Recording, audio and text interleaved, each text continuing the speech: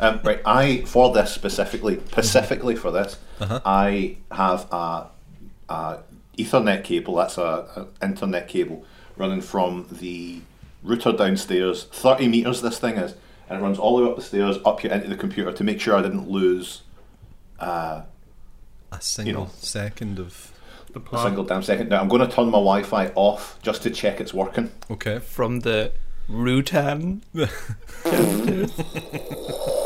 Rutan is coming up the stairs very slowly. I'm picking up Sean's rage already. You love the Rutan, man. Rutan clan. Rutan. Oh shit! No, save it for the show. Save it for the show. Doctor, give me the news. I got a bad case of loving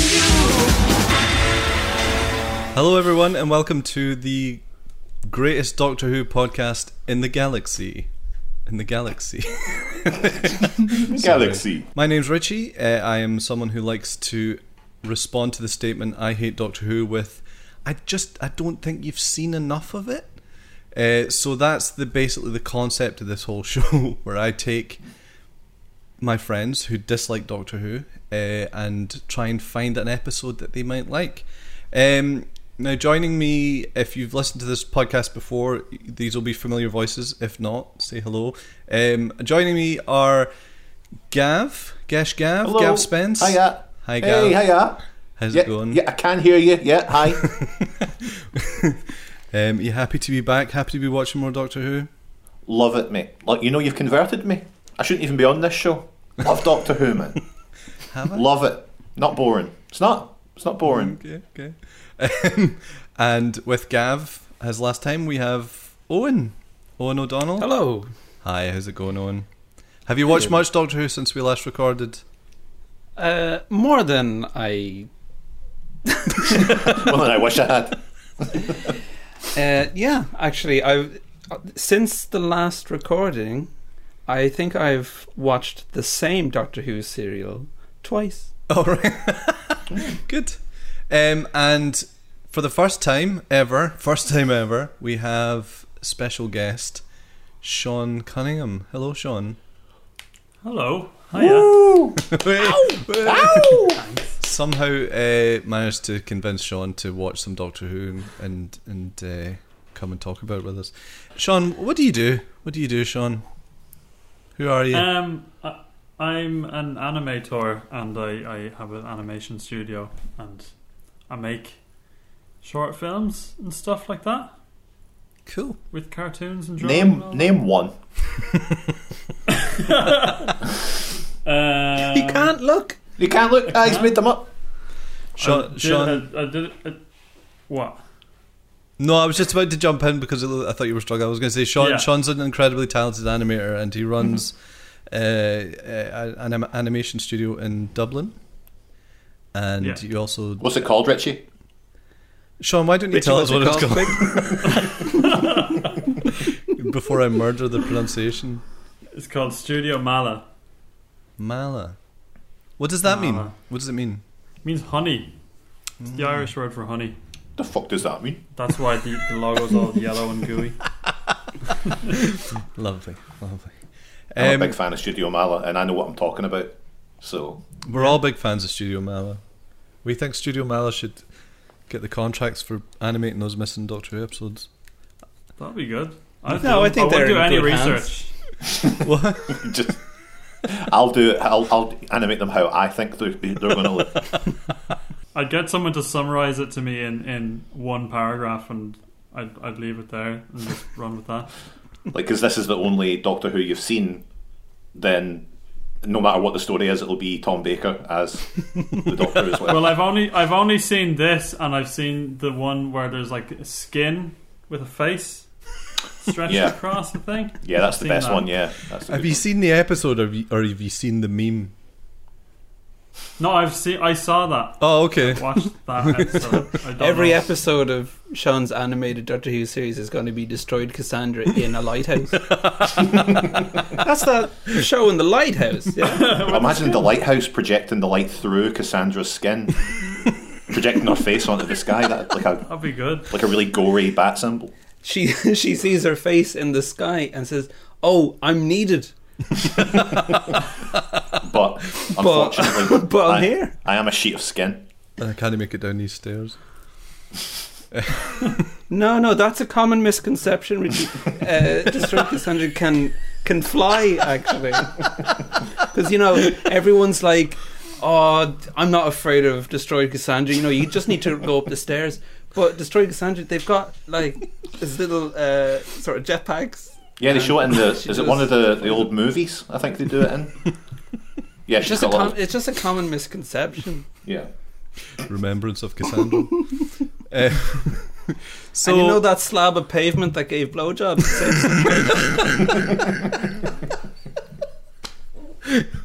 So I was about to ask you, Sean, like, what's your knowledge and experience of Doctor Who before the one I gave you? It's Cassandra. I take it was that Christopher Eccleston, or was it David Tennant?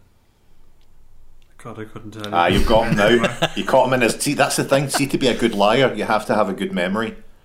And Sean's messed up here. Yeah, I was glad to see that it was the Scarf one that I was watching, because I know there's the Scarf one. So, so you really are like flying blind on Doctor Who knowledge. You've got absolutely nothing. I know there's a TARDIS. I know David Tennant is in one of them. I know the guy with the odd face is in the series after David Tennant. And That's Destroyed Cassandra. that's the story. Yeah. Been in it for years. I guess And over there in Staple of Dublin, the- you're not quite as hit up with. I know what Daleks are. Great British institutions. I used to do Dalek impressions like in school. Really? But I didn't know what it was. Yeah. It's just Sean go around school. Do you want to hear my Dalek impression? Hello.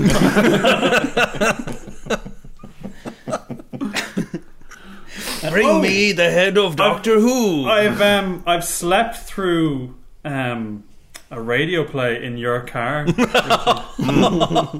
Oh, we all did. Don't worry about that. Yeah. I wasn't asleep. I was gritting my teeth in anger. It was a 2-part one as well, wasn't it? Blood of the Daleks. And do you know when you sleep through a film or like a radio thing and like you're dreaming, but you can still just hear the audio of the thing? Mm-hmm. So I've probably built some Doctor Who canon from just hearing a radio in a car and dreaming something else. So. Was that really only 2-part? It felt like a lot more. The parts themselves were huge, remember?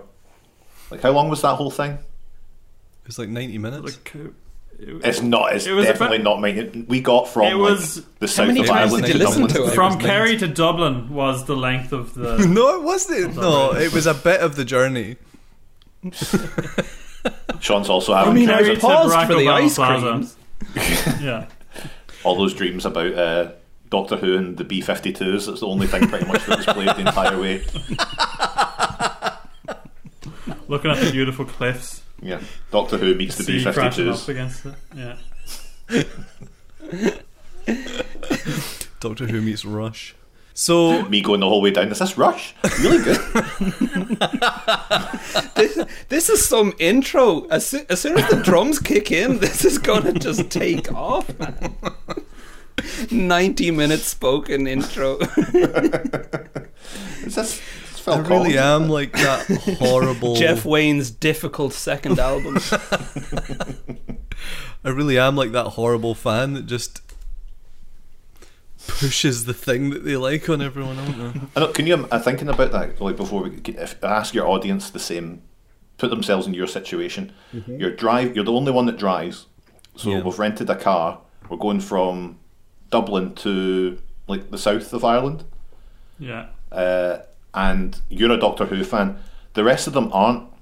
Would you put on Blood of the Daleks?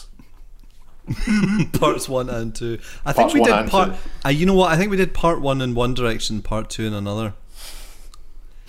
But I think you're right. Yeah. I think I'm maybe I tested the water, and maybe you were all just really polite about it, and I was like, "It sounds like they want to listen to it. I'm going to put it on." Sometimes you just like the misery of it. You know, you're just like, stick it on, man. It'll be funny. If it's really like boring, that'll be funny. We put on 5 minutes of Joe Duffy Funny Friday. That I've made a terrible mistake. I thought I'd lock the enemy out. Instead, I've locked it in. With us. They always said the beast of Fang Rock would be back. An alien creature? Yes. Travelling through space? Yes. And yet desperate, you said. Why? Devil is that? The creature has got into the lighthouse. Now we must fight for our lives. Doctor Who, Horror of Fang Rock, starts tomorrow, 11:40. That's kind of cool that this is basically properly your first time paying attention to it, I suppose. So it's the first thing of would be. So normally what I do with these things is I ask what your favourite things are, and then I try and figure out an episode. But it's kind of embarrassing how tenuous the link is. But I'm going to go through it anyway. So I asked Sean for top 5 movies. Now I understand that this is a question that changes from day to day, but I'll just say what you gave me. You gave me Spirited Away. You gave me No Country for Old Men. You gave me Paprika, Koyaanisqatsi, and The Lighthouse. I've only just made that connection now. TV shows, you gave me The Simpsons, Evangelion, Gurren Lagann, Father Ted, and Better Call Saul, which gave me very little to work with. Yes, Sean, for God's sake. You like rubbish, Sean? And I asked why didn't you name Doctor Who? Then I might have known what to. I've got the thing for you. I asked Sean what his if he was a doctor, what would his costume be? And Sean says my outfit would be a pink cap, denim plus sheepskin jacket, and massive pump up runners with Heelys in them. Which I think would be a good, and a t-shirt and a t-shirt that says Doctor Who. I think, like, if the show goes on long enough, I think we're going to see that.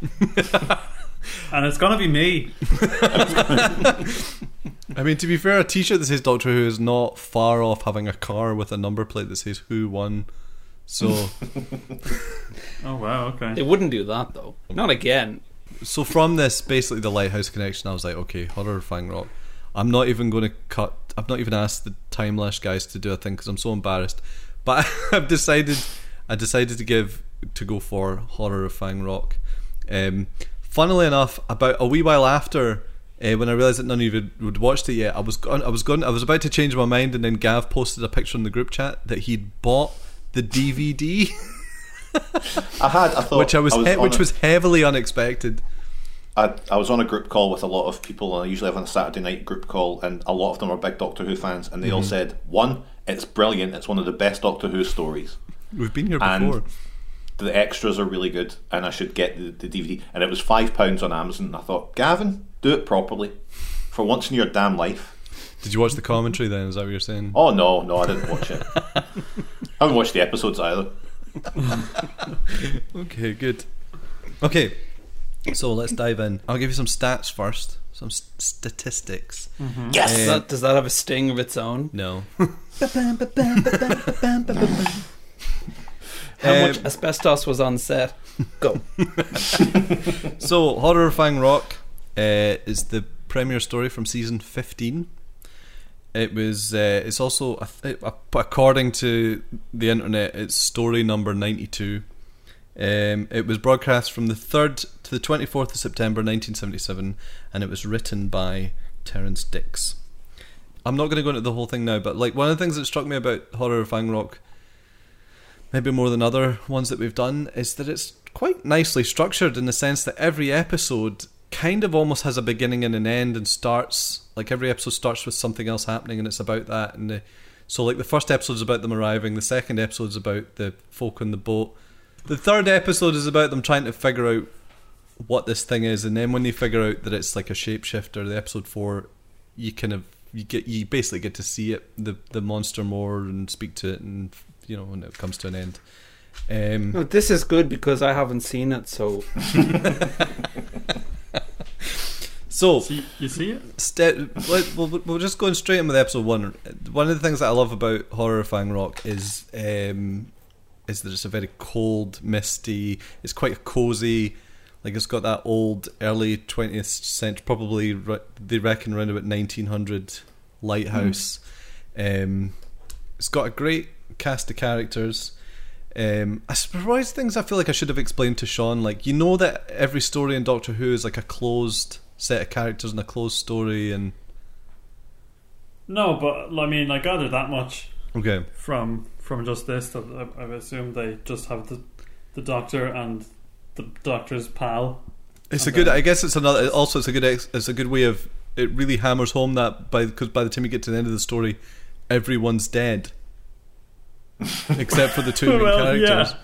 Yeah. That's what I was gonna go into there. But the only thing that I thought it was actually a really good one to jump into because like you didn't need much prior knowledge. The only thing that I didn't fully get was what do you call the Doctor's psychic again? Is there like a general? Well, it's companion. Like what her deal? Companion, yeah. I didn't know what her deal was and what.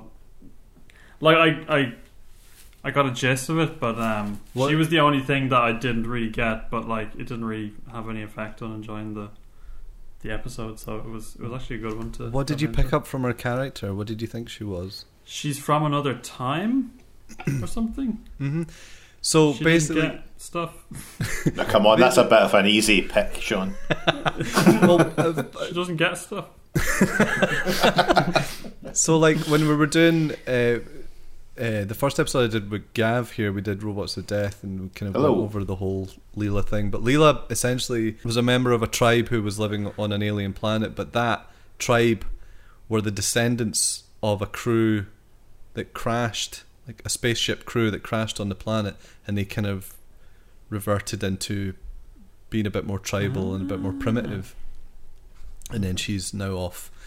Basically, the Doctor took her with him, which is so that's why she's got this very kind of like hard ass attitude. Well, this is the weird thing because I found that with Leela, I'm quite enamoured with Dad's favourite Leela, and I think it's just a cool idea for a character because the Doctor's so passive in terms of how they deal with things, and she's like, I'm going to batter you, I'm going to stab you with this knife that I keep in my boot. And I was like, as soon as I saw it, I was like, yes, this is a Leela one because I really enjoyed it in the last episode that we watched, The Robots of Death. But then I looked up on Wikipedia like what her eventual fate is. And it's crazy. She goes through an awful lot, that character. I won't go into it, I won't spoil it because obviously we'll eventually look at all the episodes. Well, that's the thing. Like they have eventually, they have this thing with like. It's a weird thing with old Doctor Who, especially now that you have like modern Doctor Who as a comparison, where like, you know, modern Doctor Who is very romantic and it's very everybody's, you know, very emotional and they're all getting halfway with each other and all that sort of stuff. But like old Doctor Who very much feels like the story is like I read someone explaining this recently, but the story, like the events, is what it's about more of the time, rather than like they don't really explore backstory of characters a lot. I got that a lot when I complained about this episode. Yes, from my friends, they were all like, I was much like Robots of Death and the Inferno, and I was like, I would really have liked even 5 minutes of what is the outcome of this? What's the aftermath of this death? You know, and every one of them was like, that's not what Doctor Who's all about, all right? But I mean, I will say in its defence that like I think one thing when Doctor Who's at its best, it does world building really well, usually with just the odd bit of throwaway dialogue, or like you get to deal with the guys who turn up in the boat like pretty quickly. But also like I you know, to take it back to the first episode, I really like the cast of characters, and I recently just watched a documentary about fishermen and what like old fishermen from the past, and one thing I didn't realize is just how insanely superstitious they were, and and now that I know that, it was nice seeing it built into the story. But anyway, sorry, I don't want to talk about it too much because I want to hear what Sean. Like, what was your initial feelings in the first episode? Because when you start watching it, were you starting to go, you know, I could get into this, or I'm not enjoying this, or this is a bit slow, or... No, I was totally kind of hooked in already, even with just the supporting cast, because I think you actually just like it was such a 1-to-1 thing to just pick. He said the lighthouse in his film, so I'll pick the one with the lighthouse because it totally worked. I was totally just like, yes, a lighthouse thing, because I think just that claustrophobic drama with only like just characters that are stuck together in like 3 or 4 rooms is just great. So I was pretty on board with just that on its own. Yeah. And even without like knowing anything about Doctor Who, the fact that just 2 weird people show up and are just kind of curiously poking at things was just great. So I was really on board from the first episode. Actually, it's good fun. Yes, Owen. Just because you asked about first impressions, like a first time viewer seeing this for the first time, and how the opening of episode 1 would make you feel, may I just say, if this was the very, very first time I ever saw Doctor Who, and someone was telling me, oh, you gotta watch Doctor Who, it's great, and Doctor Who shows up and he's wearing that hat, Oh yeah. and it was the way he does, and he's talking the way he does, you know, he's just like and he's wearing that hat, I would think, turn this off immediately. Why? Based entirely on the hat, Right. I would just think, this is not It's not for something me. I'm going to, this is It's not. not alright. You said I would like Brighton. Well, I do not. Does this look like Brighton? I do not know. It's not even Hove. Could be Worthing. The machine has failed again. Oh, not really, not failed. On the right planet in the right time. Roughly in the right general direction. Assuming this is Worthing. You cannot tell. Because a localized condition of planetary atmospheric condensation caused a malfunction in the visual orientation circuits. Or to put it another way, we got lost in the fog. The question I was going to ask initially was, when Leela has to have a change of clothing and they find her a big chunky jumper, I immediately thought, Richie must be loving this. This must be a dream come true. I for him. have a note here that just says good jumpers, because there is a lot of Yeah. jumpers. It's a good jumper episode. I was In a hoping- similar vein, Gavin, when I saw that jar of Bovril on the table in episode 1, yeah. I thought, Gavin must be loving this. I'll love this. Yeah. In fact, I do love a wee Bovril. you know, I've got my notes here, as you can see, Yep. and Bovril, you'll see, is the only note I have for episode 1. It's the only thing that jumped out. Yeah, Bovril happens. That is a good one. That happens. Bovril I happens. was really. Who's the first one?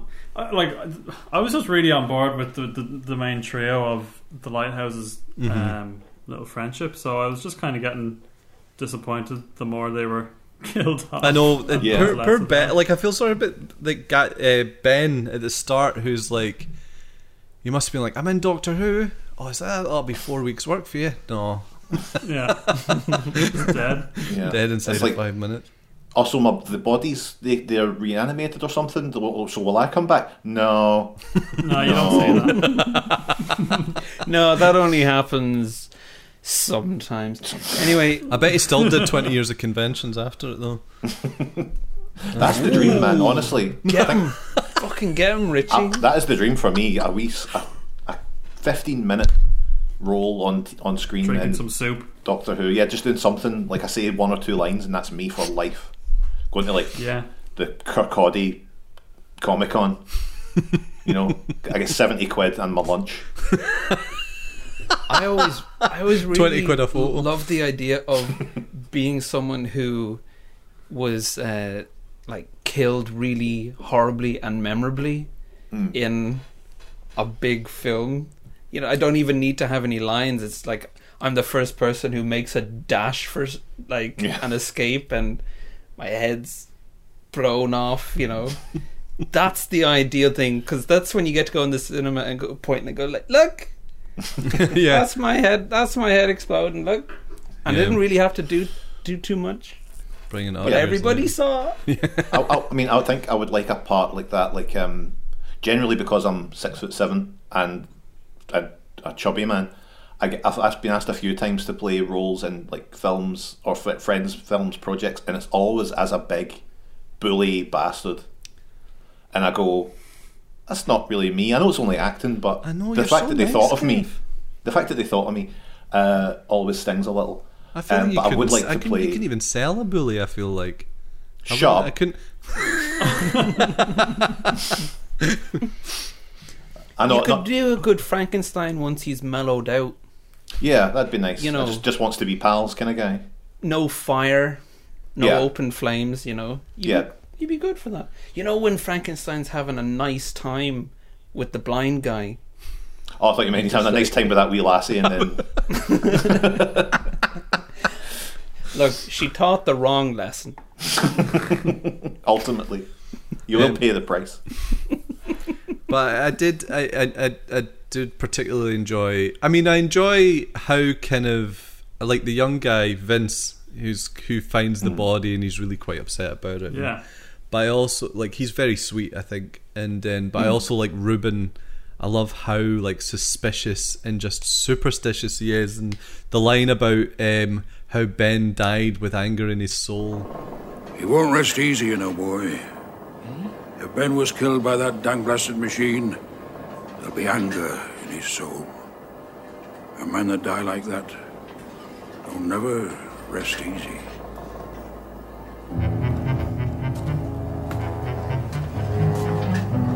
I thought that was great that he just jumped straight to like he's an angry ghost right now. Yeah, I didn't. Really... Oh, he won't have gone to heaven. He's here and he is furious. I thought it was so strange because when Ruben is like obviously suspicious, his friend has just died, and this stranger has turned up, so he's a little suspicious. But the doctor's just like literally says that like, "What are you going to do?" Like, No, I know.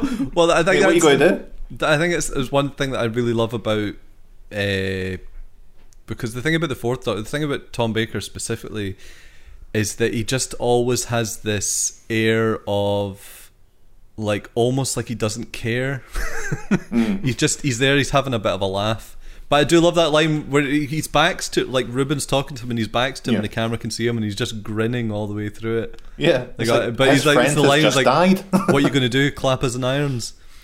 It's just such a great. I know that because of the nature of the show, you cannot dedicate a full hour of every story to everyone getting on board with the fact that this guy has shown up in a box. And so you just have to skip over that stuff, or that'll be the show every single time. Yeah, but they think he's arrived on a boat. It does leave you with a funny plot structure of the mystery is people keep dying. Aye. But this guy's nutcase and a clearly extremely threatening woman with a knife who keeps waving the knife in everyone's face and saying, "I'm going to kill you." Those two strangers have shown up and it's still like, what's going there's a beast out there. Yeah, and the idea of just going, what could be happening? How did Ben die? Oh, he was electrocuted, says the doctor. And the nutcase, once there's enough bodies piling up, starts saying aliens did this. That was my takeaway for this whole thing, is that like having no other Doctor Who experience, just starting off with these three lighthouse guys that I got quite familiar with. I was like, these guys are nice, I like them, and none of them are alive by the end of it, and the guy who just showed up doesn't really care. It's because like I really saw, what's his name, the youngest one, like Vince. He was the kind of protagonist for me, just coming into this completely blind, like just treating this like one film, and it's just so funny that just like part way into it this fella shows up and just kind of ruins everything. No, he doesn't save anyone, does he? But yeah, like if the Doctor if they didn't land there, nothing would have been different. They all would have still died. No, he saved the world. He saved the world, though. Not interested. He didn't though, because they've already been in the future, and like obviously the plan didn't work. So don't. For our listeners at home, Richie is making a face. I'm making I'm going to try not to explain this face. Don't try and explain Doctor Who on previous, a Doctor Who I think podcast. it's the previous season. There is a bit.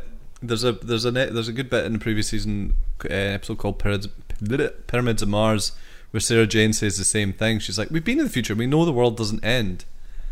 And he's like, "Well, let's go and have a look, shall we?" And they go to the future, and the world isn't there.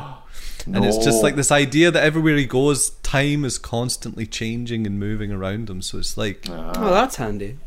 Well,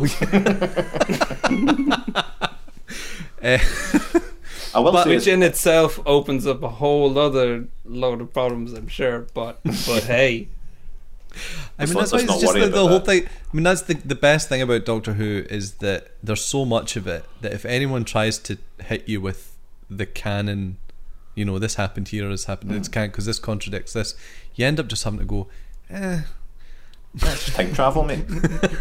But Ed, I mean, I didn't know this actually until today, but the poem that he recites at the end, the story is kind of based on this poem because there was now what's it called? Hold on, it was written by Wilfred Gibson. It's called Flannan Isle, right? And the poem is about an incident where a lighthouse on Flannan Isle was discovered, and the 3 lighthouse keepers had vanished entirely. So like I think there was an earlier draft of the story where 2 people survived, and it's like, actually let's have it that everybody dies so that it's kind of like this lighthouse story from. Oh, that's quite cool. Which is why because I mean, I imagine most people watch it and the poem he says at the end, you're like, cool. I'm sure that's a reference to something. As the music kicks in, everyone's like just so tracked by Orbital coming in. So episode 2, we get the boat arriving with the MP and the Lord and his secretary. Well, I mean, we got the end of episode 1 was the crash. Oh, of course, the crash. Yeah, the boat Let's not crash. forget. I've got my notes. I've got the crash was a bit underwhelming, and I know it's the 70s and Doctor Who, but I don't know what I'm saying. So that's the state of mind I was in at the time. That was like the first of a few throughout the whole things where I go, that looked at, well, I suppose it was. Yeah. I know I think it's because the camera lingers on the shot for quite a while. It's like we've got nothing else to cut to. Yeah, it's just like we're just going to put loads of sound effects of the hull cracking. There's 4 frames of a hand coming in picking the ship back up.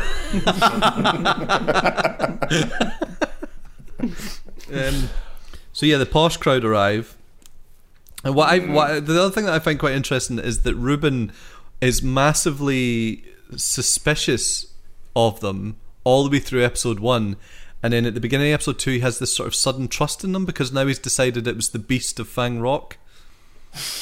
I think it's that's what will happen when upper class people show up. Yeah, it was just immediately like, right, I've got a new enemy now. I've not got the time to distrust the Doctor. I'm going to distrust the upper class. Quite right. Funny enough, I read a quote from Terrence Dicks recently when he was talking about writing something else entirely, but it was in reference to another script entirely. But he did say, the quote he said, "People love to see rich bastards get it in the neck." Yeah, I enjoyed it. Yeah, so it's good. And again, like, these people turn up and it's like they've been, I can't remember where it is they've been, but they've been gambling in France somewhere, I think, and they've sort of jumped in the boat to get back to England really quickly because Lord Palmerdale wants to get into the stock market and make a load of money. But again, it's that, like, a thing I love about it is it establishes so much so quickly with just a couple of throwaway lines, and you just sort of go, right, cool. That's what their deal is. That's where they're from, and they're all in their party gear as well, which is I quite like. And obviously, Lord Palmerdale's really rude to everyone and demanding brandy and all that sort of stuff. It's a very, very quick. It's like, I said this brandy, is what everybody's. not Bovril. This is what everybody's about. Bovril's all we've got out here. Was it? Did you say it was bad luck to have booze on the lighthouse, or was it just against Yeah, he did. regulations? Was it bad luck? No. I think No, it's it was just not allowed. regulations. It was Yeah. regulations. That was regulations. Yeah. Okay. That's regulation Bovril, that is. I've got in my I'm notes. sorry, it's my only note. So My note at the start of episode 2 is that I wasn't sure that the Lord who came in wasn't the guy who died in the first episode. And then just ... everyone in the 70s looked the same except Tom Baker. I was having a bit of trouble. Really? With just like that is that is a different person. That is, okay, and like they do look completely different, but I was just immediately forgetting people's faces. Very dark as That well. was And I on me, guess I think. you didn't really get a lot of time with Ben, did you? So Yeah, I was Do you not like, think- oh, he's back. No, it's Lord not. Palmerdale was extremely Matt Berry. Look, I need some dry clothes, and I need them now. All in good time, sir. Just get the young lady some soup, then I'll attend to you. I'll catch my death of cold standing around like this. You shouldn't be so impulsive, Henry. When I want your opinion, I'll ask for it. He's got Like all the way through it, I was just like, he could be Matt. He could, like an unironic Matt Berry. Protomanja. But that guy, what's his name? I mean, we're jumping ahead a bit, but like, just speaking of just me forgetting their faces constantly, the one who I thought looked like the least important character ended up being the only one that was there till the end. I mean, he died as well, so it doesn't. The grey-haired guy, fella, yeah. He doomed them all, Sean, by cutting the... Oh, he did. Do you know what I really liked about there was a lot going on with that Morse code machine. Yeah. And it never gets used or anything, but something I really liked from the first episode was Leela goes to touch it, and she's told, could you not touch that, please? And as soon as they look away, she gives it a wee nudge. As if to say, I'll do what I like. I'll touch it if I want. And I was like, this character's incredible. I know, she's good. There's a line in episode 2 that implies that electricity makes you stupid. Is there? Yep. What was it? And I think if the last few years have taught us anything, We have all started using electricity in the last couple of years. Might have been onto something there. Maybe we could. Maybe if the Twitterati were on coal, we wouldn't be in the mess we're in today. Doctor Who proves strangely prophetic again. It wasn't from Ruben, was it? Because obviously Ruben spends the whole thing going on about oil. Yeah, it was during one of the arguments about like, is electricity good or should we go back to oil and so on. So I don't like that. Electricity makes you stupid. I've been drinking electricity every day for a week and I feel thick. Was that because people got electrocuted and die in the episode and he just thought they became really stupid and just stopped saying things? Look at how stupid and lazy he's become. Yeah. You'd have to be stupid to get killed by doing electricity. the lighthouse horn at all. Just standing in the graveyard. These fucking idiots everywhere. Everyone's so stupid. Oh, I enjoy the lighthouse communication system. Yeah. I want one of those for the house. I think that'd be lovely. Just spitting down it. You'd like, despite the fact that everybody's dying, like the thing that I feel when I'm watching it is like, I'd love to spend a night at that lighthouse. Yeah, I think it'd be a nice. I like that. Wee I like long weekend. I like to imagine, like, I think I was watching it. It's like I could imagine the smell of the room, the boiler room downstairs, and the coldness of the fog. And I really liked the idea of standing up the top of that lighthouse. It's all very nice. Well, But also all the chat, biggest jumper possible. and all the chat about soup. Really kind of brought just loads of soup. Loads of soup brought in like a nice cozy vibe to it as well. Soup in a tin cup. I've got a note here saying about a line, and this is a serious Doctor Who thing here. Is I've written down a line I enjoyed was when they asked the Doctor, "Are you in charge here?" And he said, "No, but I'm full of ideas."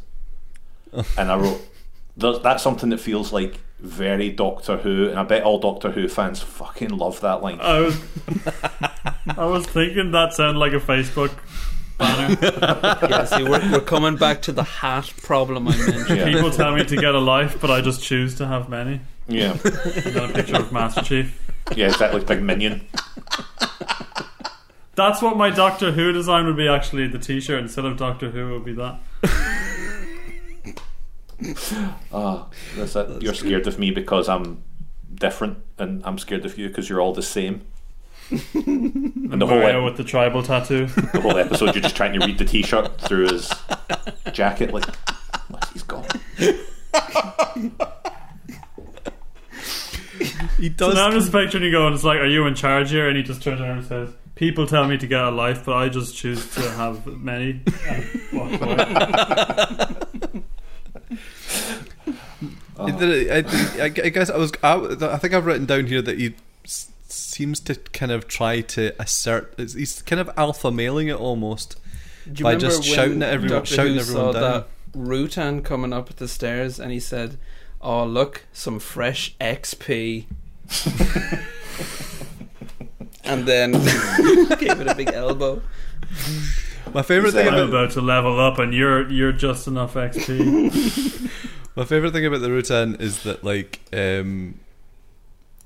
is when he's walking about as Reuben, and he's like, now I can abandon this ridiculous form. Yeah. And it's like, mate, that ridiculous form was getting you up and down the stairs faster than That, I mean, this is the biggest thing I wanted to discuss. It's like, when I said I was furious, I was just shouting at the alien, just being like, you were better. Walk up the stairs. You walk up the stairs and electrocute people. The Rutan, let's be fair, it looks like someone spat a sweet into a dog's bed. And it's just rolled around, gathering up the hairs. That's in the production notes. The thing was, do you know, it was in episode 2 where you get a little glimpse of it from the top of the lighthouse, and it's at the bottom, just crawling And about. it looks a bit like a And I was jellyfish. like, I was like, oh, that must be just what the top of its head looks like. Okay, cool. And then you see it, and I was like, no, it just looks like that. Oh, that's its whole thing. Yeah, just yeah. Sort of like a wet cabbage. Even during when Tom Baker's in conversation with it, it does seem like he's trying not to laugh. I've noticed there's a fair think he would whack be, of corpsing in that episode. Yeah. There's a lot of grins breaking through. I noticed there's one, the secretary Adelaide does a couple, or she does one. She's meant to be upset, and then there's a wee. Well, yeah, that's it. I've got my notes here. He's so jovial, and then he says, like, oh, we're under attack, and by the morning we might be dead, and he does a wee kind of laugh. And I was like, I wrote down, why are the other Doctor Who's? This is the best one. And then after a quick look on the Wikipedia, Tom Baker was a bit of an arsehole by this point, apparently. Well, that's kind of the thing again that I love about his Doctors, that he asserts this distance from it. Because you know how that way again, like you watch. Don't get me wrong, I love Doctor Who in its many forms, but the thing I love about Tom Baker is he's so different from the modern stuff, because the modern Doctor turns up and he's like thinks everybody's lives are important, and it's a great message obviously to have. But Tom Baker's like, I'm an alien, I'm fucking better than you. And I'm just. And that's what you like, is it? I'm just having a big laugh. That's what Richie likes. No, I can definitely see that appealing to a certain audience. Yeah. Yep. Although but he does. It's not like he doesn't care. It's just Rick and Morty, isn't it? Same thing. Is it not just Rick and Morty? That's a really good point, Sean. Listeners, Richie's face right now is realization. And the colour is scarlet. Is it not just Rick and Morty? That's fucking. Oh my god. I do have the Doctor's glee written here, because he just seems to be he's just having a good time. He's having fun. I really liked it. Richie's just desperately trying to clog it up. Yeah. He's like, he loves humanity. The one bit I really thought was good though was when Vince goes to do something. He's like, I'll go and stoke the boiler or something like that. And the Doctor looks him in the eye and is like, good lad. And I was like, Yeah. even in an acting capacity where he had to say that to you, he was being paid to say that to you, I would be set up for life, I think, if Tom Baker looked me in the eye and just went, "Good lad." It's like like when a nun, you give like £1 to a nun and they're like, "God bless you," and you're like, that has to mean something coming from a nun. Yeah, you banked that. Oh my god. Yeah, that's so true.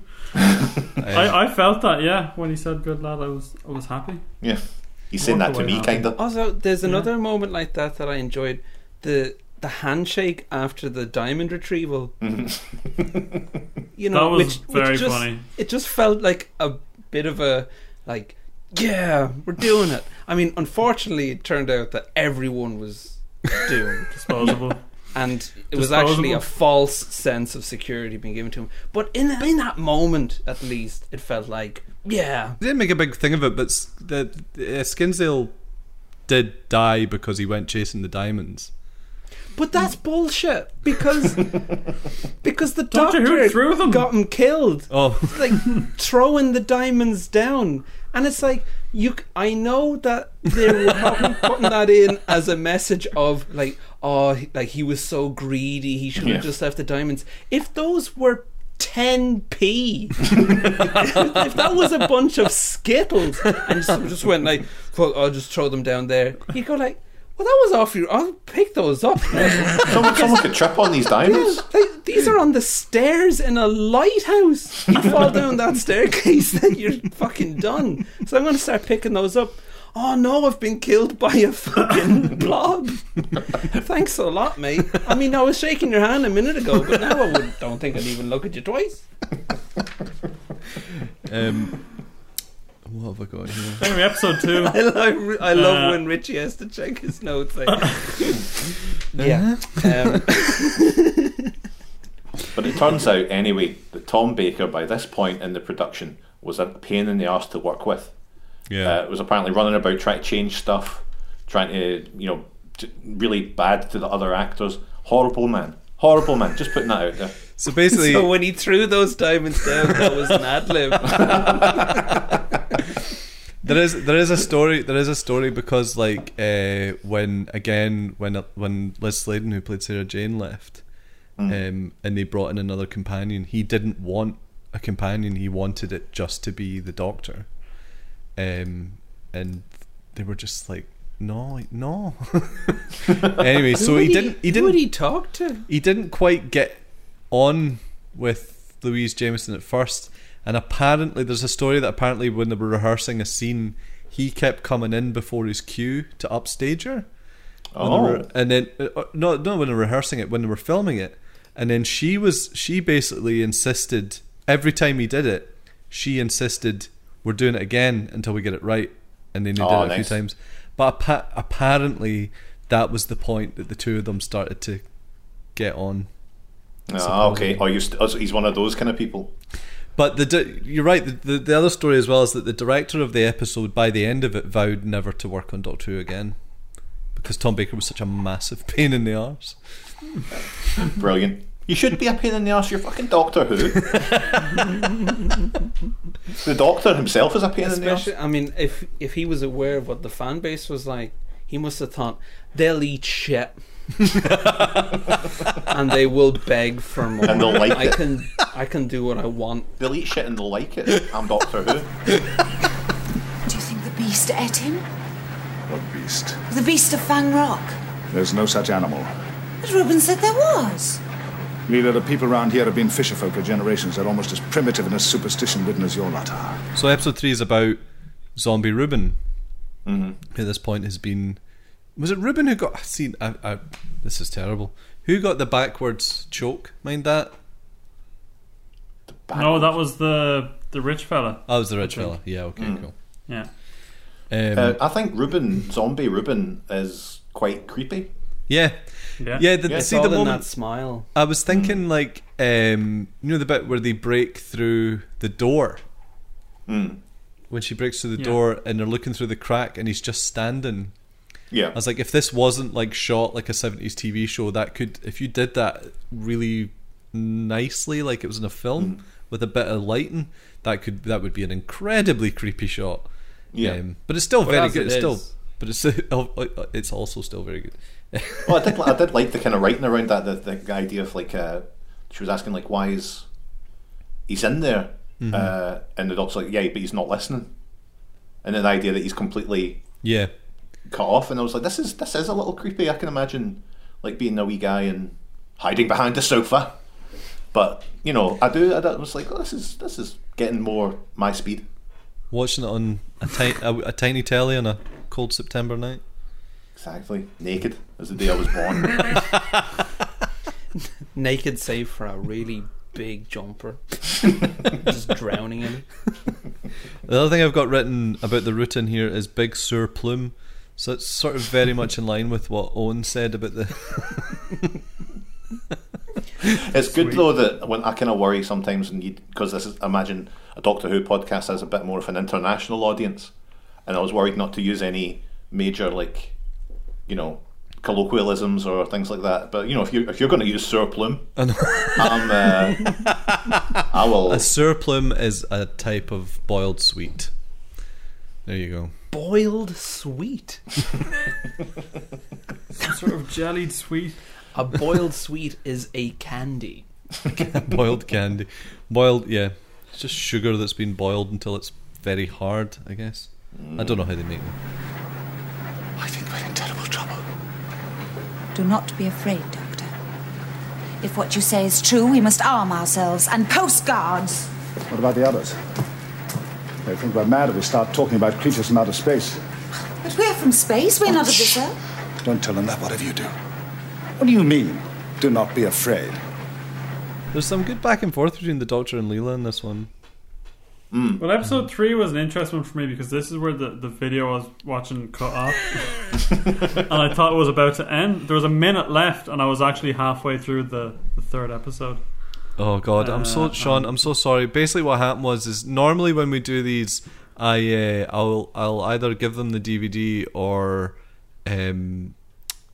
I'll give them a BritBox login or something. But since Brexit, BritBox has been locked off from Ireland. Don't have access to BritBox anymore. Right. So I ripped the DVD and sent it, but I obviously didn't check it, and the DVD only ripped the first hour. I mean, it kind of served the whole thing because I was on the edge of my seat. There was 2 minutes left, and I was like, "Fucking hell, how are they going to wrap this up?" Like, the guy's walking around; he's a zombie. They're kind of just shoveling some coal at the minute, and there's 30 seconds left. I was like, "What's going to happen? This is the last episode." Yeah, Doctor's just like, "Look, I was like, right. There's no winning this. We've got to go." Right. It's a no-win scenario. Come on. Then finding out you got half an hour to go, that must have been I'm sorry. That must have been a hell of a blow. The other thing as well, the big moment in this episode is Leela's big slap.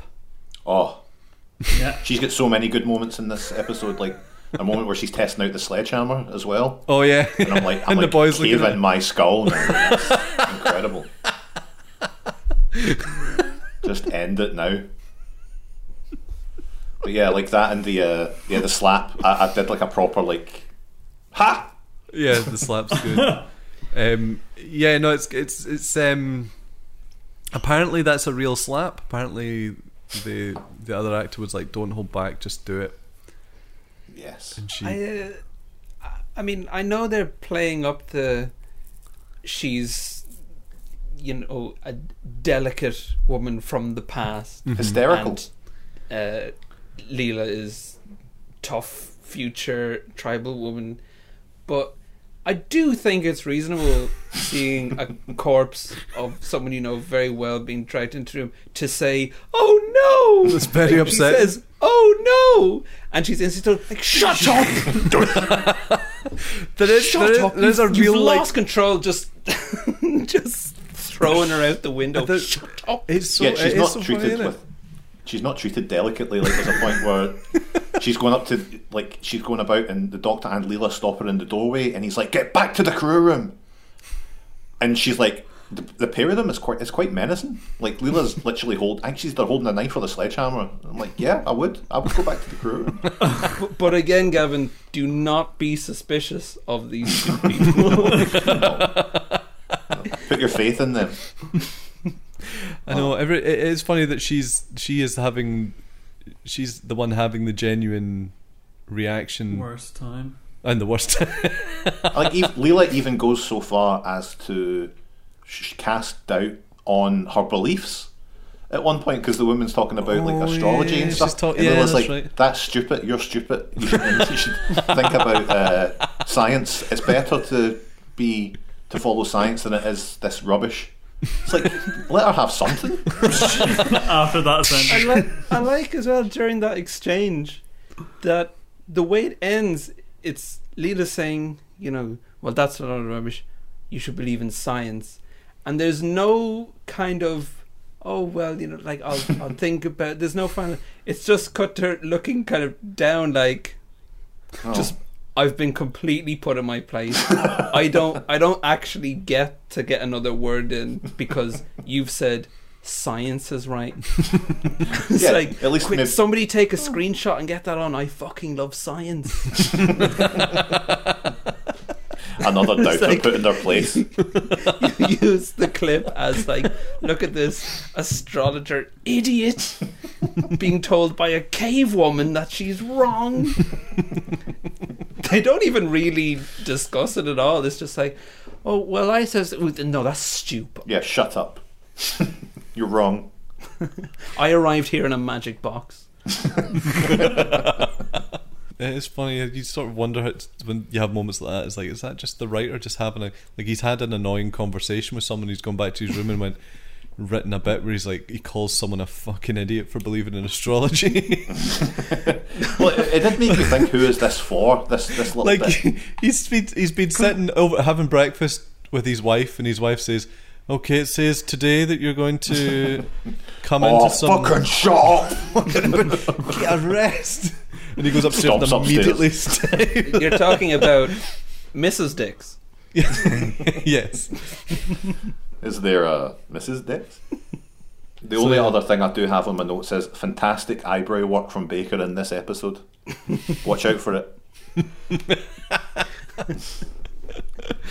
But yeah, no. But again, like I said, I like the Leela Doctor back and forth about when he's run upstairs and says, "Come on, savage," or the line about just the very quiet line about the malicious damage act of 1861 covers lighthouses.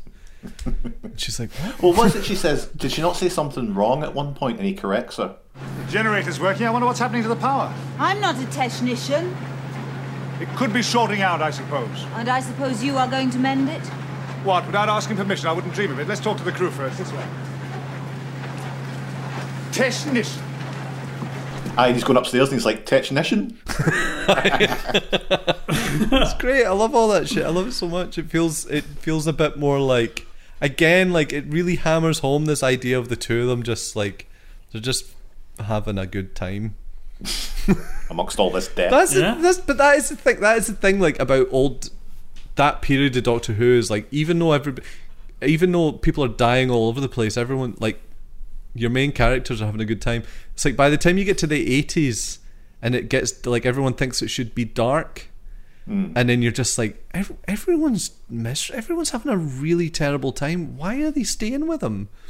And even at one point, like, one of the companions at the end of the episode goes, you know what, I'm not enjoying this, so I'm going to go. Yeah. Just drop me off here. Yeah, basically. This is fine. I'll walk from here. But this is 1802. I promise you that it's not great out there. It's better than this. It's better than that. I haven't even told you what country we're in. Just open the door. Just over the ocean. You're like, just let me out here. Just open the door here. Take me to WrestleMania, man. Doing the take me to WrestleMania. Doing the Dexter thing is like, look, whatever I owe you is yours, but I'm gonna hop out here. I love the idea of Gav being the Doctor's companion and making the Doctor take him to all the toy shops in Dublin. I'm going to Dublin City Comic, and then I'm like, take me to WrestleMania.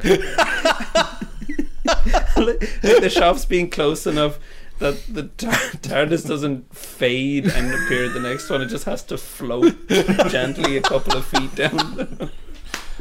Look, I'm sorry, man. Like, I'm sorry I had to drag you to Dublin City Comics every time we go.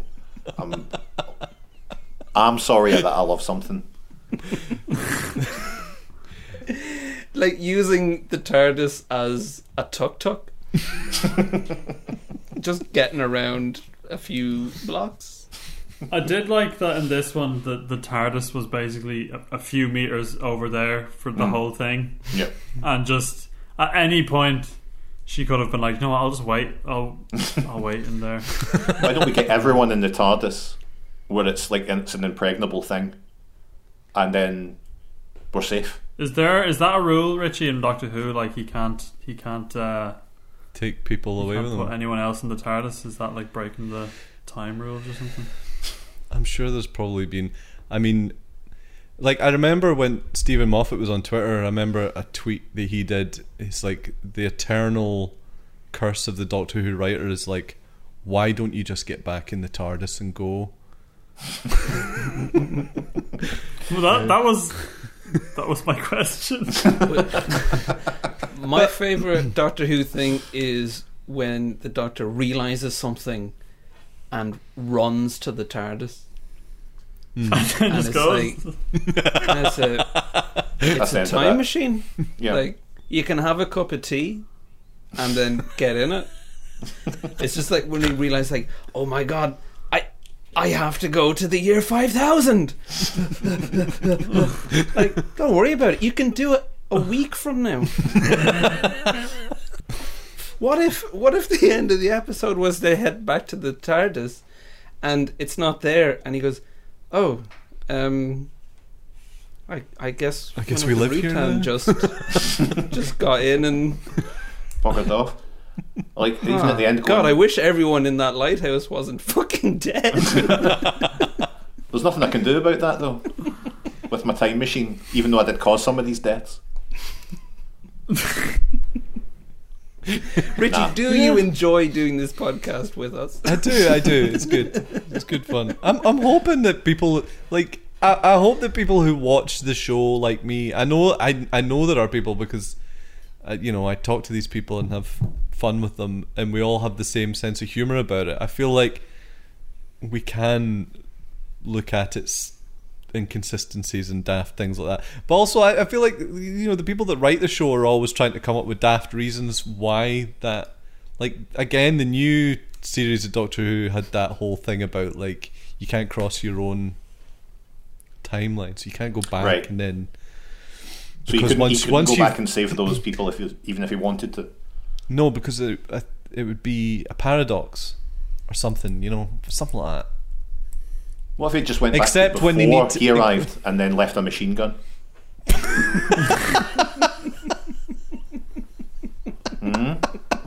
They'll know what to do. Maybe just lands the TARDIS on the Rutan. It's like no, the Rutan would just see the machine gun on the ground and go, "Oh God, they've got machinies." The machine gun has Who on it because, of course, Doctor Who just has to put Who on everything. And the Rutan's like, "Oh no, Doctor Who's coming." If Lost returned to Doctor Who, it says that.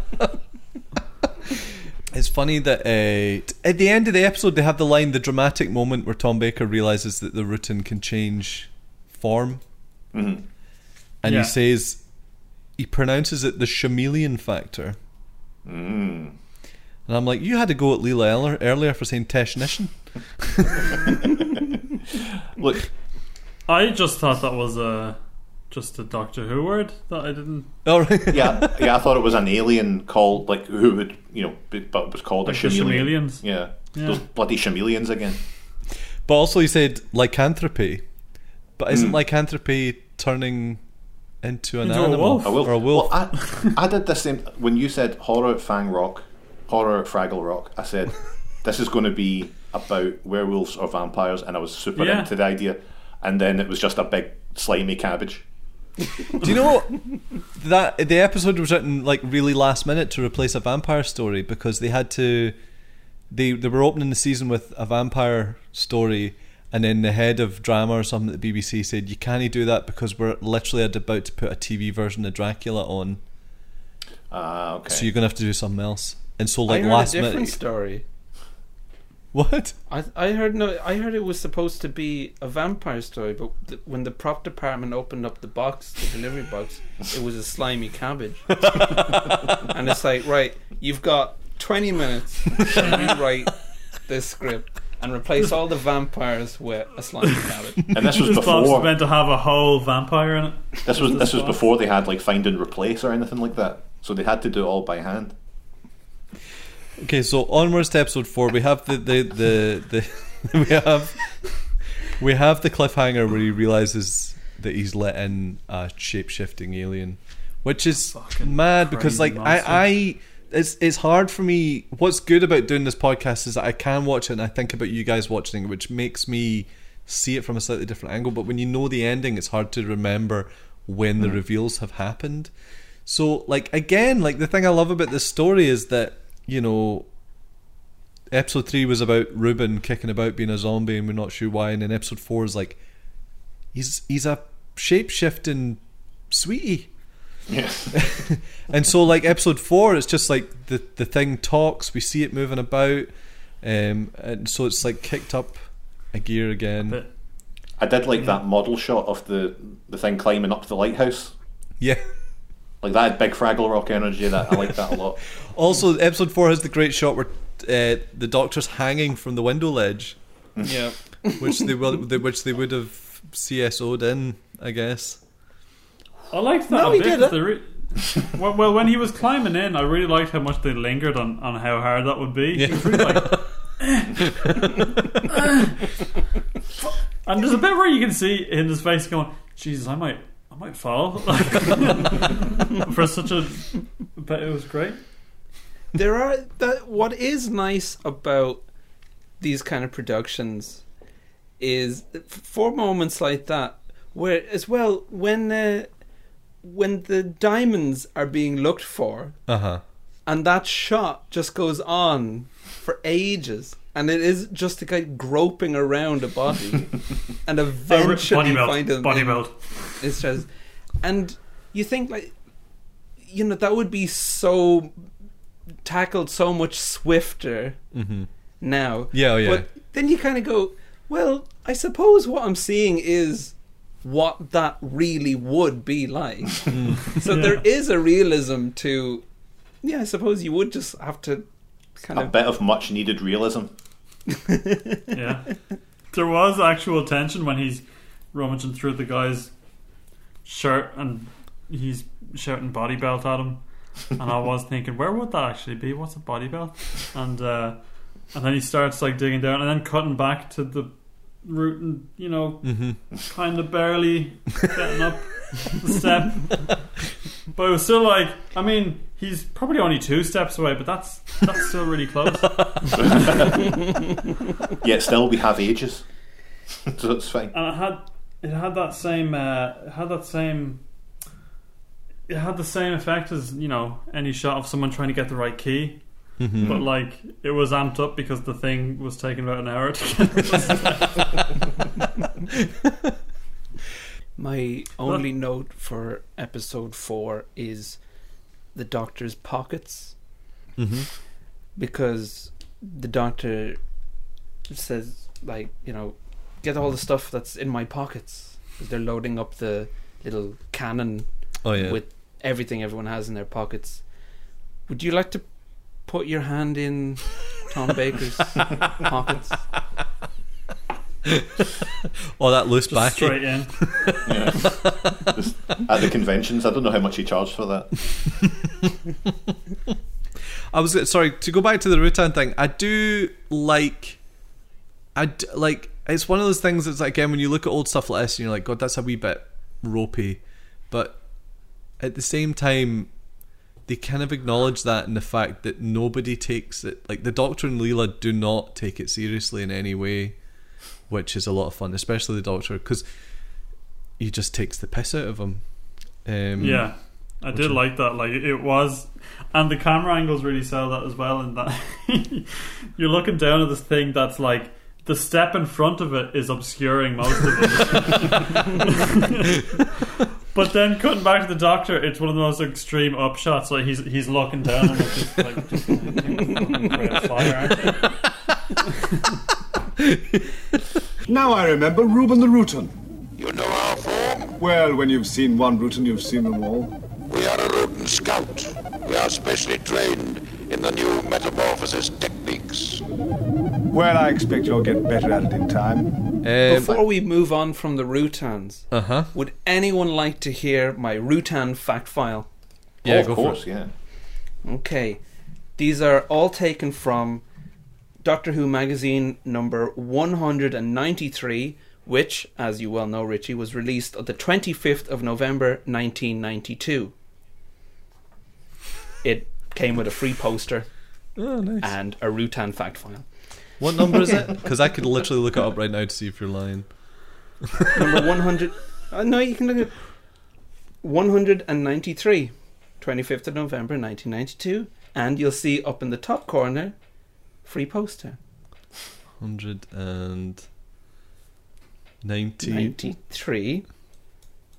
Tell me, does it come with a free poster? The Sontarans are back. Behind the scenes Android Division. What is real, Doctor? Oh, top right, free poster. Sorry, Friday. Sorry, 25th of November 90. No, okay, got you. 1992. Sorry. Okay, apologies. So now that now that all the doubt has been expunged, can I give you the Rutan fact file from that Doctor Who magazine? No. Yes, please. Okay, so first of all, where the Rutans got their name, it's nature spelled backwards and with the E removed. Try it yourself. Write it down. Write it out myself. Oh no, it does. And I hope that's true, because that is a great piece of trivia. Okay, number 2. The Rutans have not appeared on screen in any episode featuring their rivals, the Sontarans. The Sontarans, yeah. I love the Sontarans. Well, they. Rutan fact number 3. Rutan is an anagram of un rat, which is French for rat.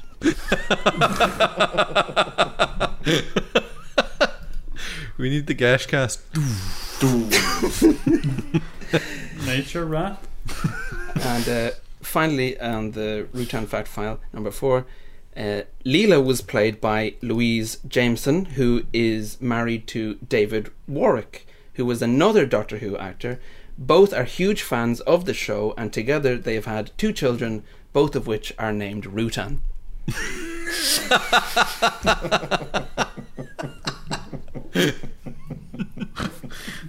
That's good.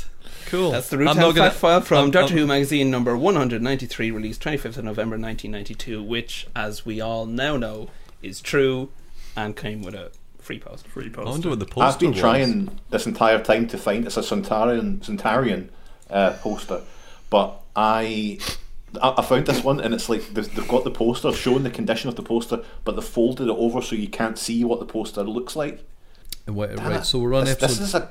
Sorry, just to go back to Doctor Who 193, free poster. Roy Castle is in it. Oh, yeah, Roy Castle was in the second Dalek movie. What is real, Doctor Who? The Return of Controversy Corner. How long was Controversy Corner gone? Like one episode. I'd say that was a controversy in itself. Where's the Controversy Corner? I have controversies. Of course, 1992 is a time in Doctor Who when everyone's like, why is it not on the tail? When is it coming back? Bring back Doctor Who so I can complain about it every fucking week. Exactly. Every fucking week. Does anyone know what he was on about when he was talking about an early Shimerly? Because I could not figure out what he was on about. He says sounds like an Irish thing. What? Gavin, you and I both know the Doctor would never acknowledge the Irish people. No, God, no. Not with his great friends with Churchill.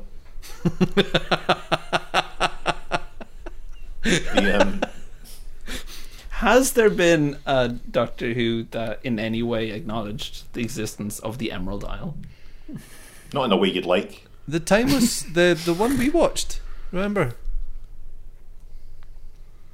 had the whole how the Doctor's repressed memory was like turned into a story about an Irish the policeman. Doctor's repressed memory was I went for a weekend in Dublin. Dragged to Dublin City Comics. They had this drink. They actually called the drink a car bomb. I think it was in very poor taste. Isn't it like on the TARDIS holodeck? Does he not have like an Irish village that he goes to quite a lot? He goes into this very quaint little Irish village and has car bombs, which is Gavin. You'll know it's a fat frog. You know the drink of fat frog, which you make with like Blue Wicked, Smirnoff Ice, and Bacardi Breezer mixed together, and then you drop a shot of Jägermeister into it. Yep. So, and it's called a car bomb, is it? And it's called a car bomb. Oh, a car's bomb. I mean, there's quite a lot going on in that glass, is there? Yeah, I don't think I would be able to handle too many of those. Sean, I know that by the time you got to episode 4, you had to watch it on Daily Motion, where it had a banner. It was about said Doctor Who on it.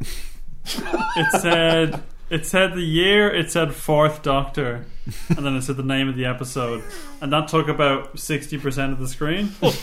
And then I watched the episode was in a tiny square at the top that was flipped, so all of the locations I'd previously seen were just the other way around. Right. So, but that's what it was like watching television in 1977. Yeah.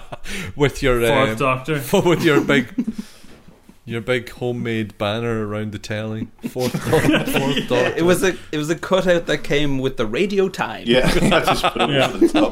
Pinned to your television. Oh dear. it was funny. Yeah. So anyway, moving on. We get the sort of haphazard kind of diamond in the lighthouse turning the light. I really like the idea of turning the fucking lighthouse into a big laser cannon. That was I was very excited when they started talking about that as an idea. If only we had some diamonds, or where are we going to get diamonds from? It was playing out in my head a bit differently, but it was still a good. I did notice you choosing your words very carefully. Oh, I loved when they proposed that. the shot's not too bad when it happens.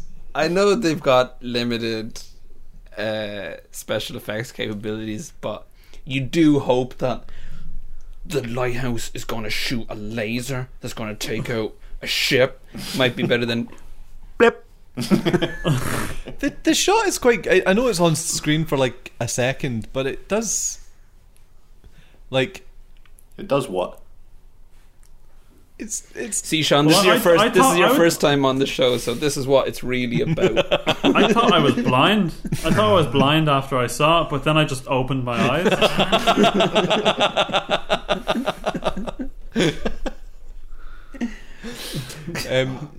So here's another story for you. That whole idea came from the fact that the contact lenses that Louise Jameson was wearing were hurting her eyes, and she was like, look, I don't want to wear these anymore.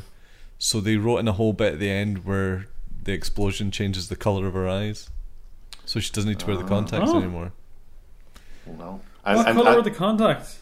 They were brown. They were brown. Just give her brown eyes. Yeah.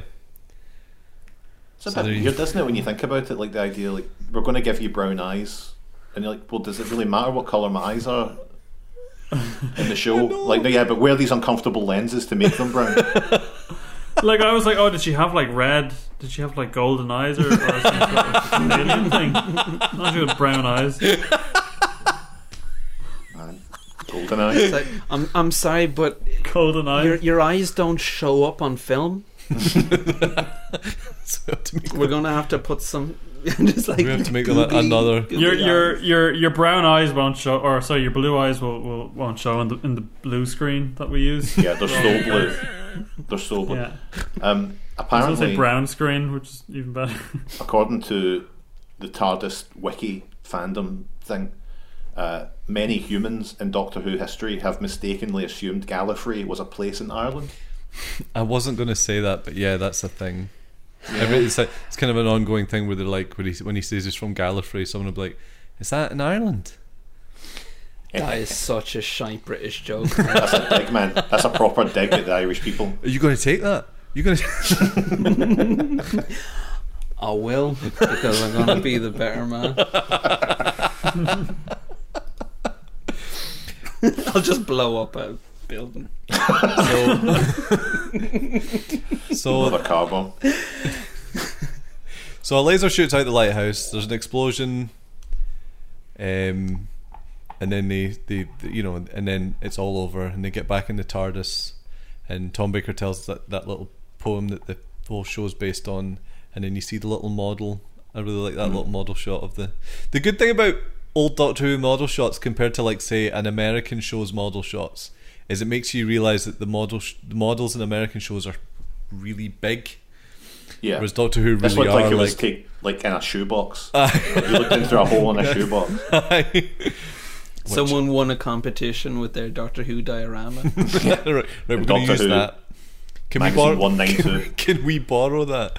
Whoa, this could be a show. Bitchin' model. Order some vampire props right now. So wait till you see this asshole's model. The episode ends. Sean, what are you feeling? I mean, you can be just be honest. It's fine. I had forgotten how much I was enjoying it because I just felt so bad for that last, just the last guy that got killed. Mm-hmm. Just him. I was just for the whole thing going. I felt it looked like the Doctor set that up so that he would definitely get killed by the Rutan. Because he knew if there was one guy, if he knew if there was one guy left, he'd have to give him a lift. Yeah, and then through that whole end bit, like even when he's giving the speech, I was just going like, this fucking guy just murdered that man and left. Yeah, there's no two ways about it. Yeah, he laid a trap for that man. And I was also just laughing at like just the classic how slow the guy went. No, don't kill me. No, don't kill me. No. There's a great bit in I think it's episode 3 maybe, but when they're all in the room with Zombie Reuben, and because Zombie Reuben moves quite slowly, you know there's not going to be a big action scene where he grabs someone and kills them. So what they do is they cut to a scene up in the top of the lighthouse, and then they cut back and Reuben's already got his hand on the woman's head. It's like, right, there we go. That was the one that got me as well. Yeah, I thought that was because like I was thinking when he came in and there's a table, like every time one of these scenes happens there's a table in the middle of the room, I think of what I would do playing Resident Evil, and that would be run around the table. Yeah. While the thing follows me. I found that bit jarring, but like I thought she had teleported somehow, or that he had jumped over and that there was a sound effect missing or something like that. Maybe he did. Just that's what happened. That's what happened. Maybe he did. Yeah. Drop it. No, I enjoyed the episode a lot, or sorry, the 4 episodes a lot, and but it was just funny because it was just I had just watched it as this thing, as its own thing. Mm-hmm. I was so attached to the characters, supporting characters, yeah, that I was just left going like, this fucking guy's just walked in and just doesn't care about them at all and has left. So for the whole final 5 minutes I was a little bit checked out, just going like, they're just gone. I can't believe they're gone. Yeah. There's definitely, like as I said earlier, my friends who are into it, and I was like, wouldn't it be slightly interesting to see we haven't heard from the lighthouse in a while, it cuts to a week later and someone comes and finds like the dead bodies. Would that not be a slightly interesting way to end, like, how did this happen? and end it on that, rather than them just Who going, did this? let's get out of here, man. Off they Because I go. think you do need to know about that story for you to feel like, oh, I see what they've done. Yeah. Because without the knowledge of that story, it just feels like, oh. But I mean, there should be. It Those feels poor like there people. should be one person who is, at least Doctor can say, like, you know, you make it back and, you know, tell someone. Tell that- nobody. or, yeah, even that, like, you know, don't tell. But just if one person was still alive, you could see that as the small win. But no. But it is improved by knowing. It could have been. The young guy survived. The young fisherman survived, and he's off when he's old telling tales about this fisherman tale about Doctor Who. And everyone's saying, "Shut up!" Yeah, He saved me, A and his blue name was Doctor Who. with a big pipe in his mouth. He walked in. He said, "I'm Doctor Who. I've got 3 hearts, and I know what to do." God save the bloody Queen. Would you like a jelly baby? Put your hand jelly in my baby. pocket. Put your hand in my pocket. Would you like a jelly baby? Jelly papa. Would you like a jelly baby? I mean, But I liked it. yeah. I think I like the fact that everyone dies. I think there's a like, I think I quite like just how, I don't know, I mean, it is very horror-y, isn't it? I mean, yeah, certainly some of the best horrors end on a bleak note. The Wicker Man, for example. Yeah, it's not a bad thing to end on a bleak note. It's just a bit weird for a Saturday night kids show for babies. It's not. I mean, it isn't weird for kids. It's not a fucking kid show for babies. I'm not doing. I was gonna say it's not weird for a kid show because kids love that shit. Like, yes, everyone died. You know. I'm going to drink a strawberry yop. And pretend it is blood. And then put the lid back on and then squeeze it so the lid goes. Clean that up. Richie, Yeah. are we going to get to the end of this whole podcast without mentioning the Max Headroom incident? I was just about to mention the Max Headroom incident.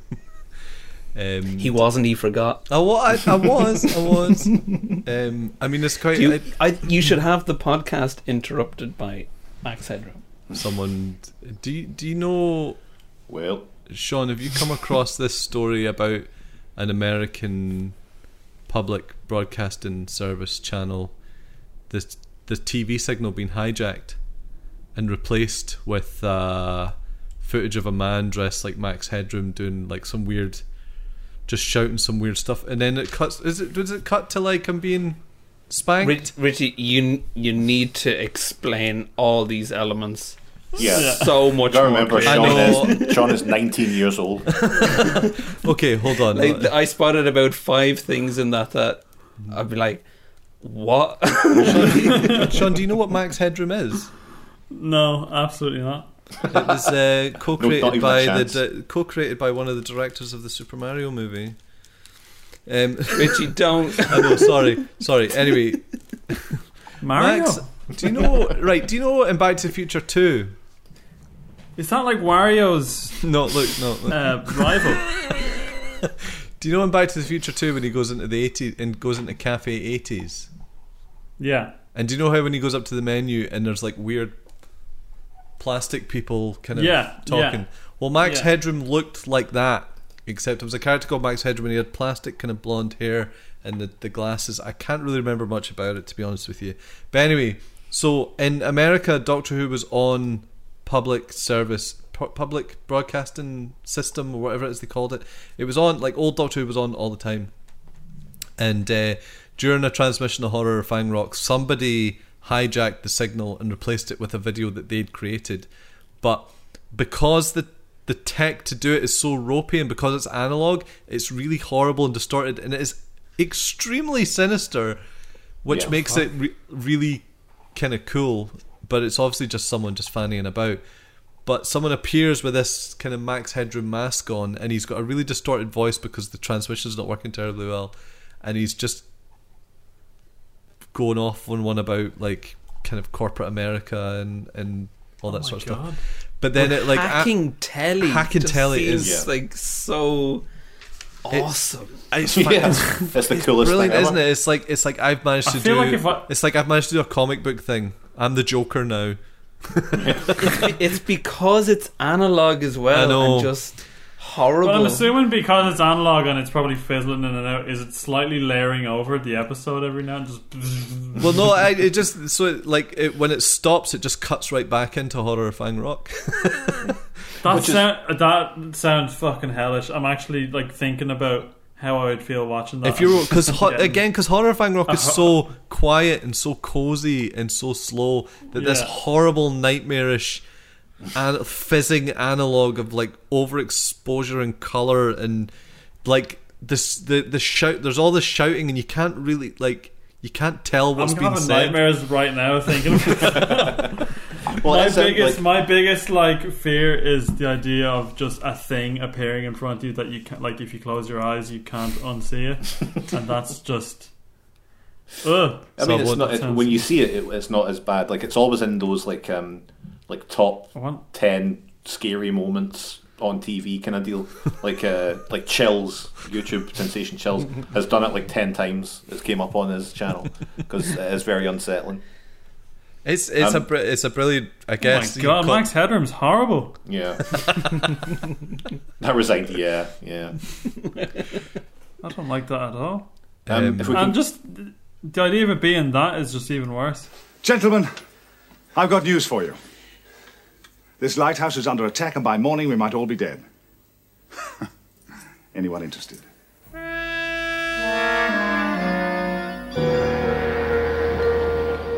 Well, okay, so you enjoyed it then?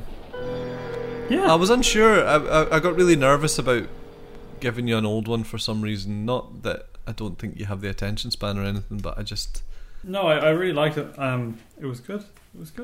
It'll be a nice little break. I want to see another Doctor Who exactly like that, though. Now, oh, you're in luck. Not interested. Shit, they're all the fucking same, mate. You'll be fine. Well, Sean, thank you very much for coming on. Thank you for tailoring that episode specifically to everything I said in my answers. It was really like Better Call Saul and Neon Genesis Evangelion. Yeah. Well, I mean, the lighthouse laser thing is kind of like the big sniper rifle. The lighthouse laser is quite anime, actually, isn't it? It is. That's why I was saying the idea of it, like, we're going to use the lighthouse to kill the Rutans. It would do that thing where it would shoot into the clouds, and the clouds would like split apart. It'd be so good. We should remake that episode. Yeah. Would it be okay for me to give Sean the recommendation for a episode of Doctor Who to watch, or a story? Sure, I'm looking forward to hearing what the recommendation is. There's two moments that are great in Doctor Who. One is the episode where, of course, Mickey Smith is kidnapped by the Autons. But I would say greatest show in the galaxy is easily my favourite so far, and it's I think you genuinely enjoy it. I'm just mostly watching Owen and Richie for this whole. No, don't look at turn the cameras off. Write down greatest show. That's SHOW. I mean, the clue's in the name. Yeah. I mean, it's hard to argue with a name like that. It's very good. Would you name a bad episode of a show the greatest show in the galaxy? I mean, you'd be asking for trouble. Yes, there we go. See it on the note post. In the galaxy. I mean, it sounds really good. It sounds great. There's lots to love in it. There's a barbarian biker guy who eats a sandwich out of a little thing in his bike. It's really good. You remember Greatest Show in the Galaxy better than I do, you know that? Yeah, because it's bloody great television, man. I'll agree with Gavin. There is a lot in that episode. I'll say, Richie, I do think you did well picking my one, because I would say Green Death is probably still far and away my favourite of the ones you've had me watch. Okay.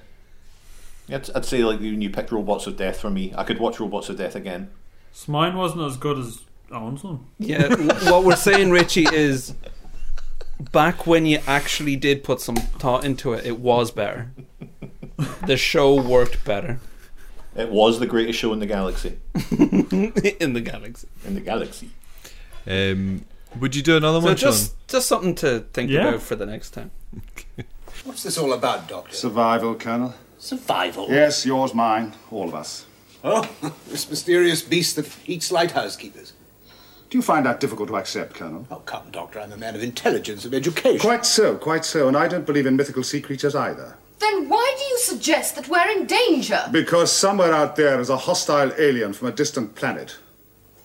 And I believe it intends to destroy us. A hostile alien from a distant planet? Yes. You call yourself a doctor? Well, that's the most insane suggestion I've heard in my life. Doctor, I cannot find the cowardly one. I've never been more serious, Colonel. We are facing an enemy of greater power than you can dream of. I do appreciate the scientific romances of Mr. Wells, Listen, Doctor, but...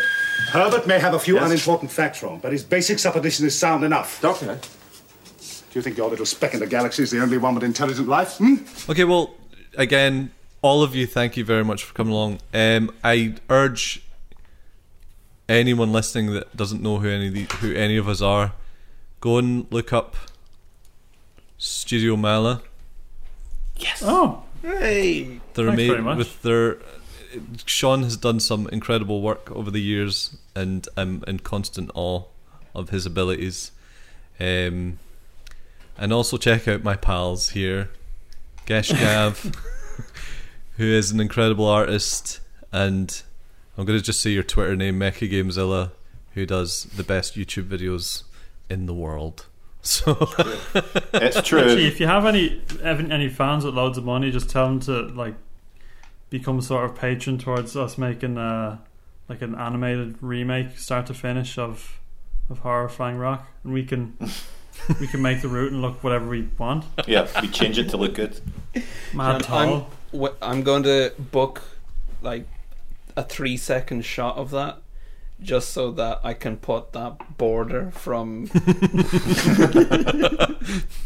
Daily Motion on my animation. Do a tiny animation right in the middle of the screen. Saves money if it's 400 by 300 is the aspect ratio for the. Somebody must have done some good fan art of a fucking lighthouse shooting a spaceship. Surely. I'm going to look for Doctor. There's plenty of fan art of Rutans. John, imagine it, right? You do the Horror of Fang Rock reanimated, but when it gets to the lighthouse bit, that's when you go off script and turn it into the most bombastic studio trigger. Like the shot from it, it's like it turns the world to daytime because it's so bright for a moment, and the lighthouse itself is destroyed in the blast. Well, and you can see the Doctor bodies in this episode of is totally doing that anime thing of like, you know, everyone talking about what a dire situation they're in, and just cutting to him being like, you know, doing the shoulder laugh. And then throwing a load of diamonds at you. Oh, and an extreme close-up, like Aeon Flux style, of Leela's eyes, and them the burning brown out. eyes being blasted away to blue. Well, again, thank you, boys, and hopefully we can do this again. Bye, everyone. Thank you, Richie. Bye. Thank you, Richie. Bye. I love you. Sean, what do you give Horror of Fang Rock out of 10? Quick. 7. Cool, good. That's good enough. 3 hearts. No, the episode's over. You've done this. Either we're hunted high and low, and hunted everywhere. What? The Ballad of Flannan Isle by Wilfred Gibson. Who? Wilfred Gibson. Either we're hunted high and low, and hunted everywhere. The 3 men's fate. We found no trace. in any time, in any place. But a door ajar and an untouched meal and an over-toppled chair.